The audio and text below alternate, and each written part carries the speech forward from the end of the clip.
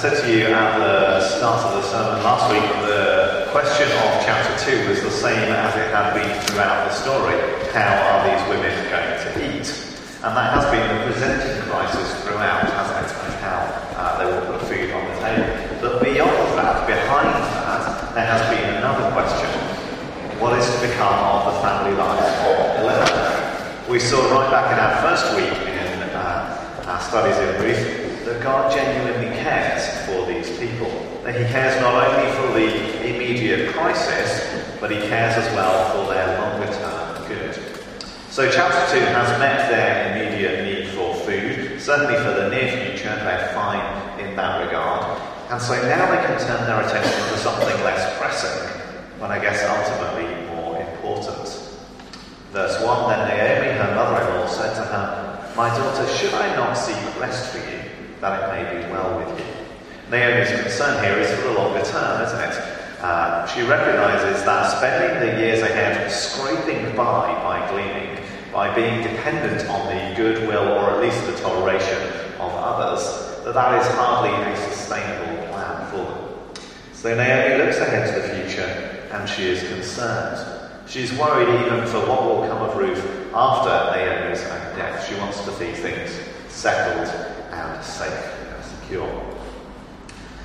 This week, rather than kind of pulling together the elements from different characters, as we've done the last few times, we're going to work our way through the story as it's told, and we'll see what we see as we go along. And so we begin in verse 1 with Naomi's plan. This plan for the future, and unsurprisingly given his significant role in the story so far, that plan revolves around Boaz.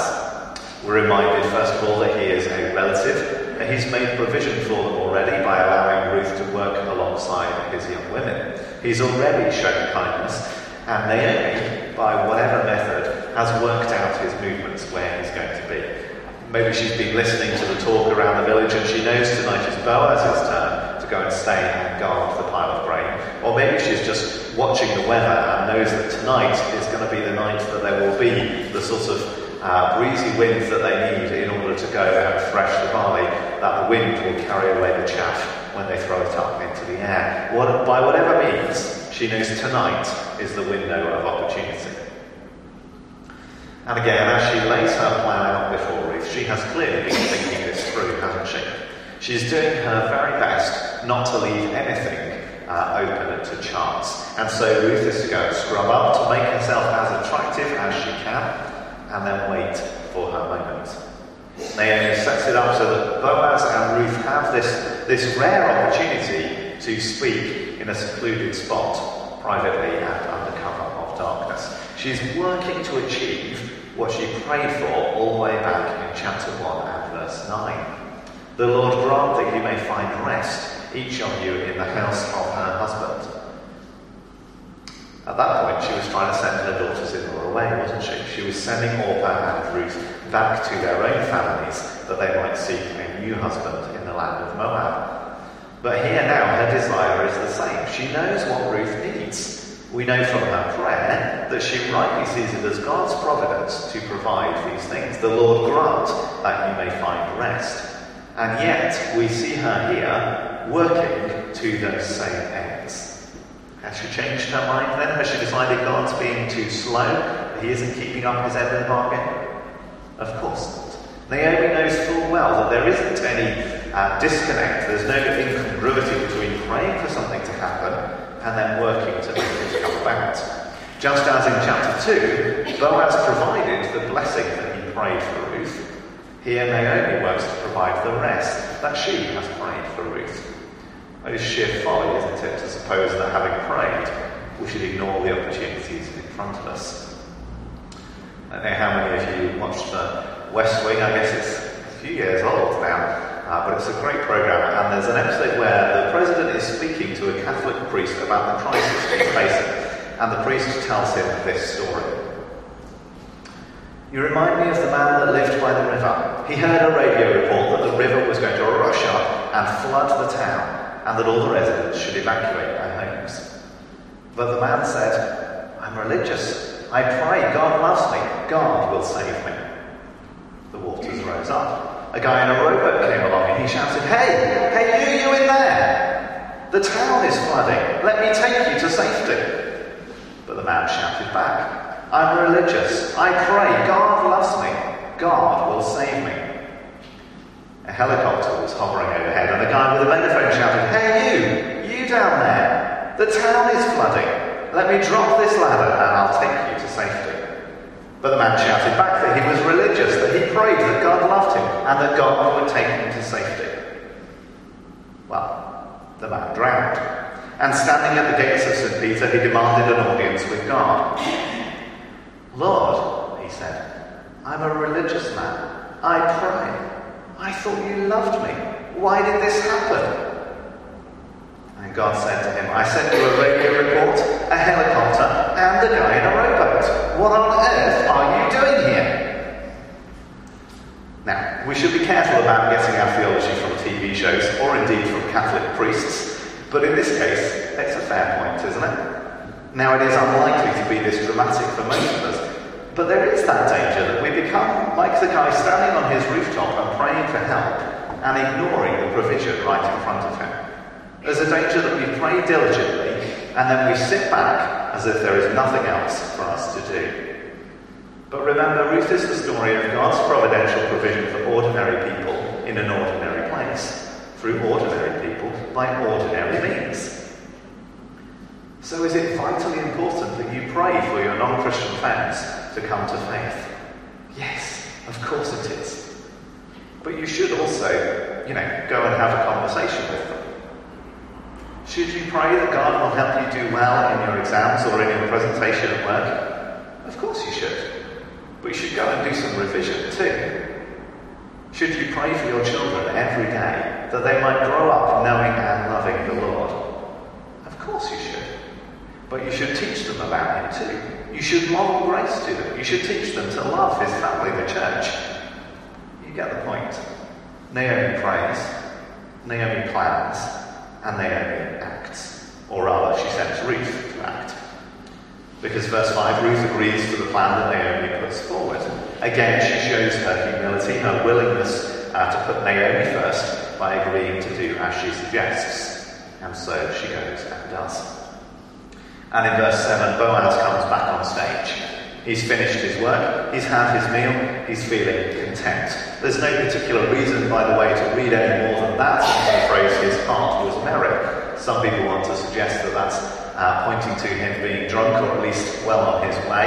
But the Hebrew word there, translated merry, really doesn't have that meaning at all. There's no support for that, and certainly it would hardly match up with what we know of Boaz's character, would it? He's satisfied with a good day's work and a hearty meal, with any more than that. And so he falls asleep contented. Ruth waits and observes where he is, and at the right moment she goes and she uncovers his feet, and she waits until the cool night air causes him to wake up. And in the middle of verse 8, and behold, a woman lay at his feet. I think we're meant to catch something of a sense of his surprise here at this encounter. Those of you who are parents have maybe had the experience of waking up in the early hours of the morning, blearily opening your eyes to discover a face 2 inches away from your eyes. I don't know, maybe Zechariah's unusually stealthy, but the first time that happened to me, the whole house was awake soon afterwards as I screamed in terror. I mean, as I let out a gruff and manly shout of surprise. And then spent the next quarter of an hour comforting the poor child who wondered why on earth I was screaming in his face. If it's disconcerting finding somebody unexpected in your bedroom, it is surely at least as worrying to find someone unexpectedly there beside you out in the open countryside.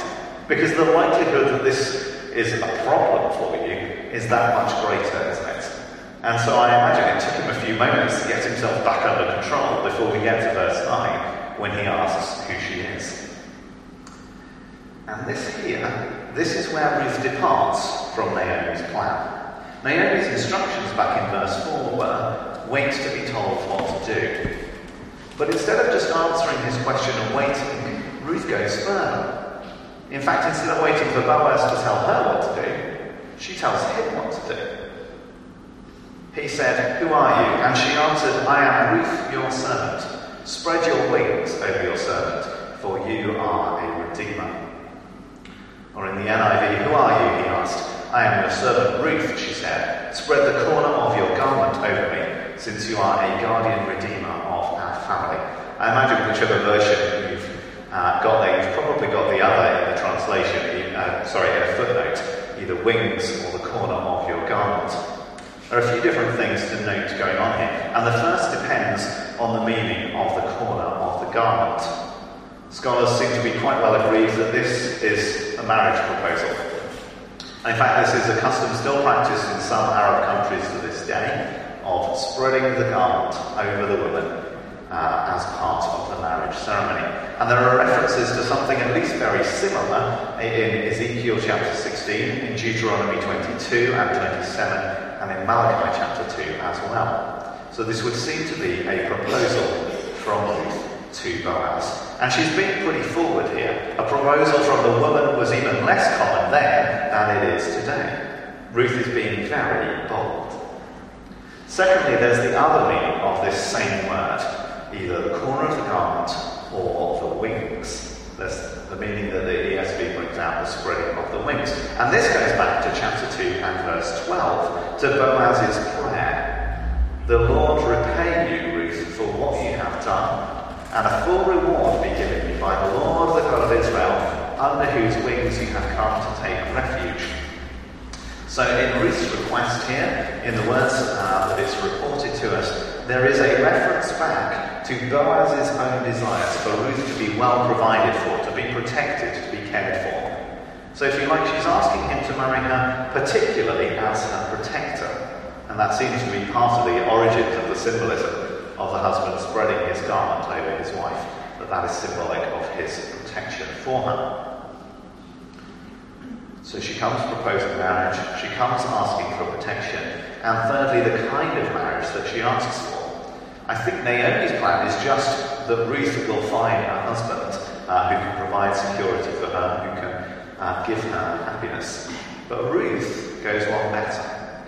Ruth finishes her request with, "For you are a redeemer. Spread your garment over me because you are a redeemer. Give us protection because you are a redeemer." In other words, she's asking Boaz not only to be her husband in a general sense, but to act specifically as their kinsman redeemer. So she departs from Naomi's plan because of her great devotion to Naomi. She asks Boaz to be the redeemer because Naomi needs security as well. It's not enough for Ruth to have home. Naomi needs somewhere as well, and Elimelech still needs an heir. And Boaz has obligations in that regard as the kinsman redeemer. But notably, Ruth doesn't have such an obligation. Ruth has no obligation to provide a new heir for Naomi, for Elimelech. Boaz does. Ruth does not. And so when she offers this proposal in these terms, she's going beyond what she needs to do. She's choosing to meet Naomi's needs. And that is why in verse 10, Boaz says that this last kindness has exceeded the first. She's outdone herself. Not only did she show devotion to Naomi by returning with her from Moab, not only did she go out leaving to provide for her mother-in-law, but even in this marriage proposal, she seeks Naomi's good. Her concern is not only for herself, but it has this profoundly selfless dimension as well, as she seeks Naomi's good. And Boaz, fortunately, is not offended by her forwardness in this proposal, but rather seems to be flattered, commends her for coming to him and not to the young men, whether rich or poor. Incidentally, the word used here for young men, this isn't the same as the one used for the young men working in the fields in the previous chapter. The word that's translated young here means maybe even something closer to choice men. It carries overtones of vigour and youth and handsomeness. Clearly, Ruth's reputation in the village at this point is such that Boaz thinks she could have married a much more immediately attractive prospect than Boaz. Boaz is probably at least twice her age. He reckons she could perhaps have. chosen someone more immediately appealing to her. Again, she shows her kindness towards Naomi. And Boaz is very happy with her plan. He tells her that everyone knows she is a worthy woman. Maybe you remember that term, worthy, from the description of Boaz back at the start of chapter 2. Not an uncommon description for a man, but only 2 other times in the Bible that it refers to a worthy woman. Proverbs chapter 12 and verse 4. An excellent wife, a worthy woman, is the crown of her husband, but she who brings shame is like rottenness in his bones. And Proverbs 31 and verse 10. An excellent wife who can find? She is far more precious than jewels. Excellent wife, worthy woman. Incidentally, most orderings of the Hebrew Bible, you will find Ruth placed immediately after the book of Proverbs. So immediately after the description in Proverbs 31 of the wife of noble character, the excellent wife, the worthy woman, it seems that there's a deliberate use of the book of Ruth to further demonstrate what a truly excellent wife is like. A pairing encourages us, I think, to look at Ruth and see what we can learn from our own behaviour from how she acts. And so we come to verse 12. And did you hear in your head the dramatic music of the film soundtrack as we got to that point? Plot twist. And now it is true that I am a redeemer. Yet there is a redeemer nearer than I. We're all here, aren't we, getting ready for the happily ever after, for the wedding bells to ring. And suddenly Boaz introduces a problem. Like any good love story, there is a rival suitor on the scene. Another relative with a closer claim, indeed a closer obligation. Now Boaz maybe could have tried to wriggle around this in a number of ways, and by this stage certainly it's clear that Boaz, Naomi, Ruth, and we the readers are all happy with this match. We want Boaz and Ruth to end up together. He could have tried to work his way around the other guy, but as an upright Israelite, he bows before the custom. He acknowledges the prior claim. Once again, he is presented as a man of integrity. And in another masterstroke of storytelling, we have another crisis along the way. But Boaz isn't going to let her worry. He knows that despite this new wrinkle in the plan, that she needs her concerns allayed. And so he assures her in verse 13 that one way or another she will be provided for. His use of the phrase, as the Lord lives, invokes a great curse upon himself if he does not do as he says. If the other guy doesn't step up, Ruth will not be left abandoned. Now Boaz knows that people then, just as people today, have suspicious minds and can't be trusted. And so he knows it would be dangerous for her to return home now in the middle of the night, that she could be accosted on the way. And he also knows that flagging tongues, seeing her coming home from the threshing floor in the morning, would not do anyone any favours. And so he makes sure she's on her way in the morning before one could recognise another. He provides her with another generous helping of grain, not only serving as a gift out of his already well-established generosity, but also maybe gives her a plausible cover should she be spotted on her way home. And so Ruth returns to her mother-in-law. She relates what has happened, and she's counselled to patience. Naomi knows enough of Boaz's character to be supremely confident that he will not let the matter rest, that he will do as he has said. Ruth needs a redeemer. Naomi needs a redeemer. And she is confident that one way or another, they will get one. And there we leave our story for this week. But I think it would be right that we spend a few moments reflecting on some theological implications of this story.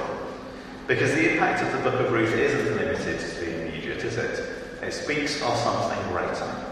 Jesus says that all of the scriptures speak of him. And so it is right that we consider the ways that this book points to him. Because Boaz acts as what is called a type of Christ, by which we mean he's an image, he's a figure of what is to come, or rather who wants to come. One of the ways that we can see the New Testament is that it shows us Jesus as the great kinsman redeemer. Boaz said in verse 12, and now it is true that I am a redeemer, yet there is a redeemer nearer speaking of this other relative, it would be equally true for him to say, there is a Redeemer greater than I. Firstly, then, we note that to be a Redeemer, you have to be kin to those who would redeem. And so Jesus had to become like us in order that he might be our kinsman Redeemer. Hebrews chapter 2 and verse 17. Therefore he had to be made like his brothers in every respect, so that he might become a merciful and faithful high priest in the service of God, to make propitiation for the sins of the people. This is why we need the incarnation. This is why we need Christmas. This is why we need God become man. Because to be a redeemer, he must be like us. Secondly, we've seen Boaz loving God. We've seen Boaz delighting to do God's will. We've seen him not only fulfilling the bare demands of the law, but going far beyond that into overflowing generosity, according to the true will of God. We saw that last week in the abundant provision that he made for Ruth and Naomi, and we see it again this week.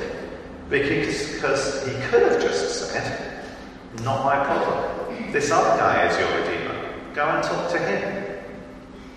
No, Boaz delights to do God's will. Jesus delights to do God's will, to come and fulfill all of God's commands. Thirdly, not to jump ahead, but we'll see next week that Boaz's redemption of Ruth is actually a costly one. That's why the other guy ends up not wanting to go through with it. Redemption can be costly. And Jesus gave up his own life to pay the price of our redemption. Number 4, by redeeming Ruth, Boaz makes her his wife. As Boaz does that, he shares his bed with a penniless alien. He shares his bed with a woman who doesn't really bring anything to the marriage, who doesn't come with anything to recommend her. By redeeming us, Jesus makes us his bride. Jesus is ready to share himself with those who are not only bringing nothing, but are actively his enemies. Fifthly, we see Boaz acting to provide a secure future for the hopeless Ruth. And how much greater a future Jesus has secured for us. That the hope of eternal glory is ours, because he has won it for us. And so Ruth, as this story of God's ordinary provision for ordinary people in an ordinary place, this story sheds light on God's extraordinary provision, sheds light on the mind-blowing provision that he makes for equally ordinary people, not only in our day-to-day today, but that he makes for us for our eternity. It sheds light on the provision that he makes for us, that we might have a hope and a future and an eternal glory yet to come. Let's pray.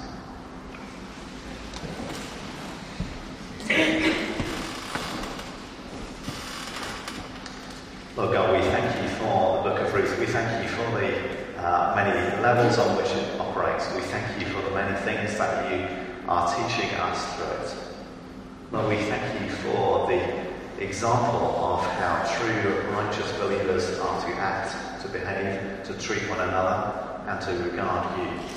We thank you for the example that points us to Jesus as the one true and great Redeemer, as the one who became like us in order that he might buy us back for himself. The one who is willing to share himself with those who bring nothing at all. Lord God, we thank you for that glorious truth. Amen.